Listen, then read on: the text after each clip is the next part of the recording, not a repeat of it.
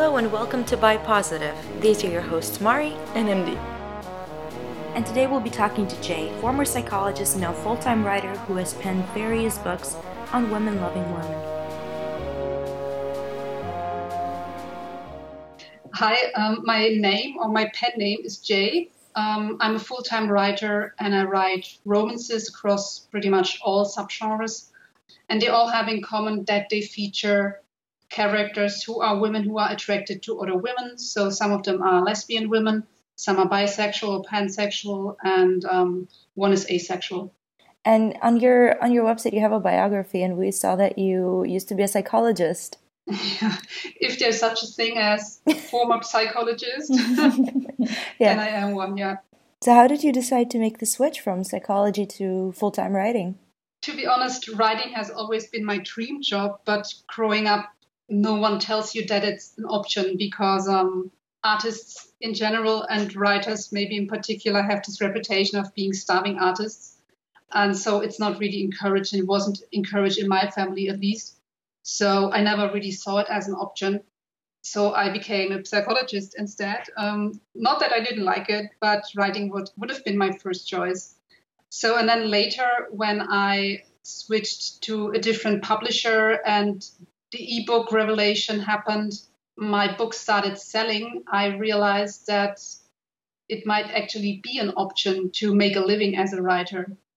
You've written a lot of books, and we've sadly haven't had the time to read any of them, but we read through the synopses. How do you come up with your stories? Is it based off of anything, or do you draw inspiration from real life people? It's different for every book. Most of all, it starts with the characters, and it's hard to say where the ideas even come from. So I start with a character and a very basic idea of who the character is, what her living situation might be, and then I create the other character as someone who is, on the one hand, a good fit for that person, but who's also different enough so that they can help each other grow and overcome obstacles and maybe weaknesses that they have to overcome in order to then deserve the happy ending. Because they're all romances, so that's the usual structure. You said you were, or you still are, a psychologist because it's not something that we stop being. How does inform your work? I think it informs it very much because, as I said, I start with the characters. And before I even write one word of the story, I do intense character work. I create a whole biography for my characters. I know what kind of family they grew up in, what circumstances made them who they are today, how they changed during the course of the book. And like a book is a little like therapy, in that people are confronted with things that maybe they don't want to be confronted with, and then they have to work on it and to overcome it in order to have a more fulfilled life. Also probably makes it that you are more aware of the impact of your books on the reader. Yeah, I think so. Also, the contact with my readers is important to me, and I get emails that are really, really touching, in particular for books like Perfect Rhythm, which has an asexual main character, and I get a lot of emails thanking me for writing that book because readers so rarely see themselves reflected in books. Readers who are on the A spectrum. So I'm very aware of what it means to them and what kind of responsibility, even as fiction writers, we sometimes have to represent people and to make them feel that there are other people like them out there. And how did you reach the decision to also produce audiobooks alongside the paperbacks and the ebooks? That was a decision that was made by my publishing house. I'm with a publisher that is based in Germany and who publishes books mainly in English, but also in German and in a couple of other languages, Ilva Publishing. Audiobooks are becoming more and more popular with readers. I think it's just another medium that uses time that normally you can't use to read, like on your commute, or while you're doing the dishes. So it's really getting popular. And I myself, I'm also getting into audiobooks as a reader. So I thought it was a wonderful chance to introduce more readers to my books. In terms of perfect rhythm and, you know, writing a story with an asexual character in it, a romance with an asexual character in it, how did you do your research for that story? Mostly I had a lot of long conversations with people who are on the ace spectrum. Mm-hmm. A very close friend of mine is actually asexual, and she was the inspiration, the reason why I set out to write this book, because fiction with asexual characters is where fiction about lesbian and bisexual main characters was a couple of decades ago. So mainly it doesn't exist, and if it exists, most of the asexual characters are just minor characters and oftentimes very stereotypical, like the geeky nerd character who is just there for making fun of. And a lot of people haven't even heard of asexuality and what it is. So I set out to educate myself and then to educate my readers about it. And I read everything that I could get my hands on, which isn't that much. There's maybe 2 nonfiction books. One is written more from an academic point of view, and the other from someone who is asexual. I was in forums for and about asexual people a lot, and just talked to people and about their experiences. Because I think the most important thing you have to realize about asexuality is that it's a spectrum. Just like sexuality in general is a spectrum, asexuality also is a spectrum. So there's so many different experiences and kinds of people within that spectrum that you can't say this is the asexual experience and this is the only way to portray it. And you have to really create a character, make her consistent with her backstory and her experience of what it means to be asexual. So you also, you write about bisexual characters, and it's bi positive podcast. Mm-hmm. I was wondering for you what the main challenge was in writing bisexual characters. The main challenge for me, I identify as a lesbian. Mm-hmm. So for me, the challenge is to not. It's still a romance between women, but it's even if it's a woman is with another woman, she's still bisexual, and so not to neglect that part of her identity. And like I just finished a book where one of the main characters is pansexual, and I had to consciously remind myself not to forget that there might also be men that she's attracted to, and just to mention it in a sentence or two, that can be a challenge, yeah. Mm. It's not difficult, but I have to consciously remind myself to do it. Yeah, I suppose it's part of the preparation of exchanging with bisexual people. Mm-hmm. Yeah, and also I think it's always good if you write anything that is outside of your personal experience to always have sensitivity readers and beta readers who are part of that group and who can tell you this is actually not correct, or it's what you write is correct, but you're missing things that someone with that background would actually find normal for her everyday life. Hmm. So do you rely heavily on people like that who help you out and help you flesh out the story? Yeah, I would never write a book without a beta readers. First, because my native language isn't English, and most of my books are set in the US. Yeah. So I want it to read like a book that is actually, if it's about American characters, I need my American beta readers. Sometimes the characters have a kind of job that I'm not too familiar with, or it's set in a city where I've never been, or any aspect of the character or the book are outside of my personal experience. Then I always have at least 1 or 2 people read it and give feedback. And so do you write your books originally in English and then translate them into German, or how does that work? Okay. Mm-hmm. Yeah, I think a lot of people find it a little weird that I, as a German, would do it that way, but to me it makes more sense because it's always easier to translate from your second language into your native language than the other way around. So you do your own translations. Yeah, I do. Yeah. I'm really grateful that I can do that because a lot of my books are dialogue heavy, and there's a lot of humor and banter in them. And humor oftentimes doesn't translate. Yeah. Because it's based on a double meaning that a word has, and then suddenly you realize, oh, that doesn't work. Because that word in the other language doesn't have that second meaning. And so you have to think of another way to get the joke across that is completely different. And if you translate word for word, it just doesn't work. And humor is very cultural as well, in general. So Yeah, exactly. Yeah. I mean, okay, it might be a little bit of a personal question, but so for you, you write about sapphic and fiction and something that is close to you. Do you think that writing in English plays a role in that? That there's that it would change something for you to write directly in German?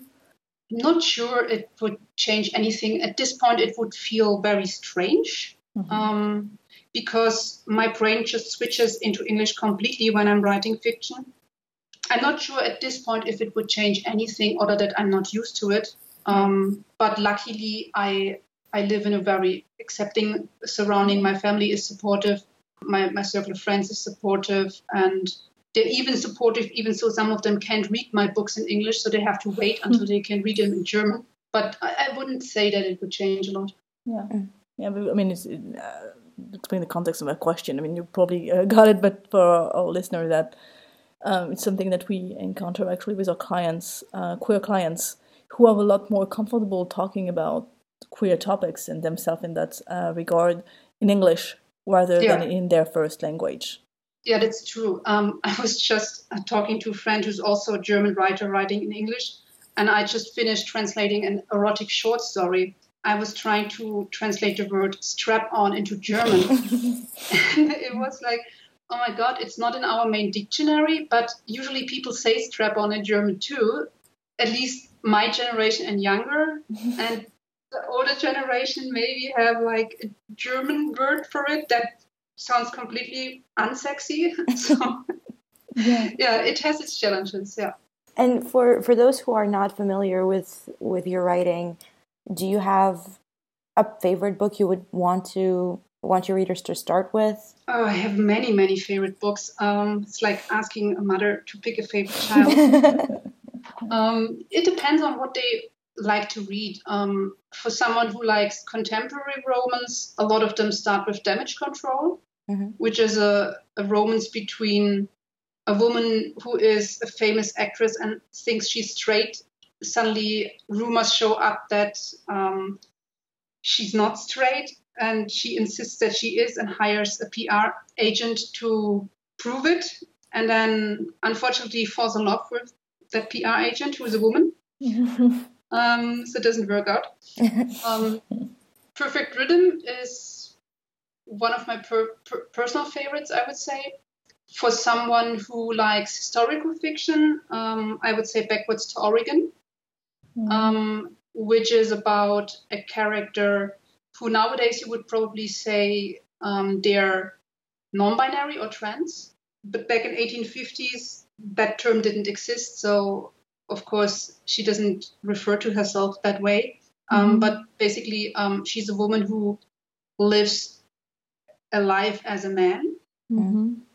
And of course, cultural aspects play a role because back then women couldn't vote, women couldn't own land, they couldn't do anything basically. Yeah, or if they want romantic suspense, then I would say go with Conflict of Interest, which is a story about a detective who falls in love with one of the victims in one of her cases. Okay, and so where do you draw the inspiration for like historical fiction? Because you said you write a lot of books that are set in the U.S. You recently wrote another one that was actually set in Germany, which was kind of a first for you.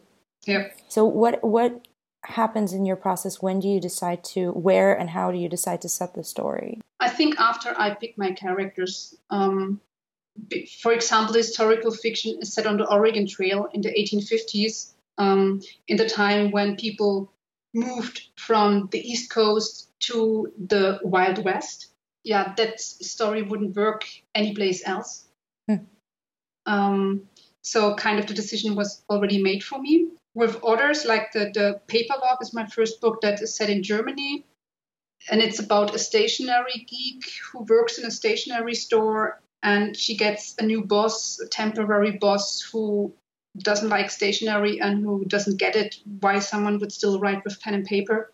And that one worked better for me in Germany because I think stationery stores still have a different role in Germany than they do in the US, where it's more like the big chain stores like Staples. So it all depends on the characters, on the plot, and then I choose the bigger fit.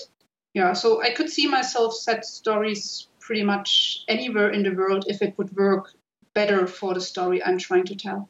And as a queer fiction writer, was it difficult for you to find a publisher who would take you on, and did it take a long time for you to actually start publishing? Actually, it was surprisingly easy. I didn't really set out to get published. My first book was published 12 years ago, and I only started writing in English a year before that. So my confidence wasn't in a place where I was setting out to send my work to publishers. I had been writing for a long time by then, but only 1 year in English. So I thought, oh my God, all the native speakers, they write so much better than I do. And I would never have had the courage to send my manuscript to publishing houses. And then one of my beta readers, who is an American and reads a lot and had some insight into the publishing industry, she said, no, your work is just as good. Just try it. You don't have anything to lose. And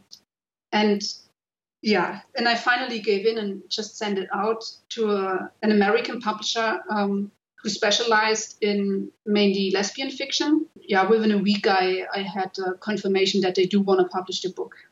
5 years later, Ilva Publishing was established, the German company that I'm publishing with right now. Astrid, the publisher, is an acquaintance of mine, and I really liked the way that she set up her business and her focus on quality and not trying to cut corners by not having good editors. And they really try to bring out quality fiction with good covers and good formatting and good editing. And that's what I wanted from my publishing career. Plus, it gave me the chance to translate my own books into German and have them out for my German readers too. And so I switched, and that was very painless too. So I think I'm really lucky. It's not often the experience of people. Some get a lot of rejections before they get anything accepted. But I was really lucky in that regard. And when it comes to other writers, do you find it difficult in general to find good quality queer fiction? It's a mixed bag. As with pretty much every fiction, maybe queer fiction has a problem a little more because we come from a place where everyone was really happy to find any queer fiction. Yeah. And so the most important thing was that it has queer characters and maybe a happy ending. And if there were a lot of typos or some plot holes, readers were a lot more forgiving. I personally think we need to grow away from that. We need to measure queer fiction with the same standards as we would mainstream fiction, because what otherwise happens is that readers try a book and think, oh my God, this is horribly written, this is not edited, and they never touch another book, and they stay with mainstream fiction.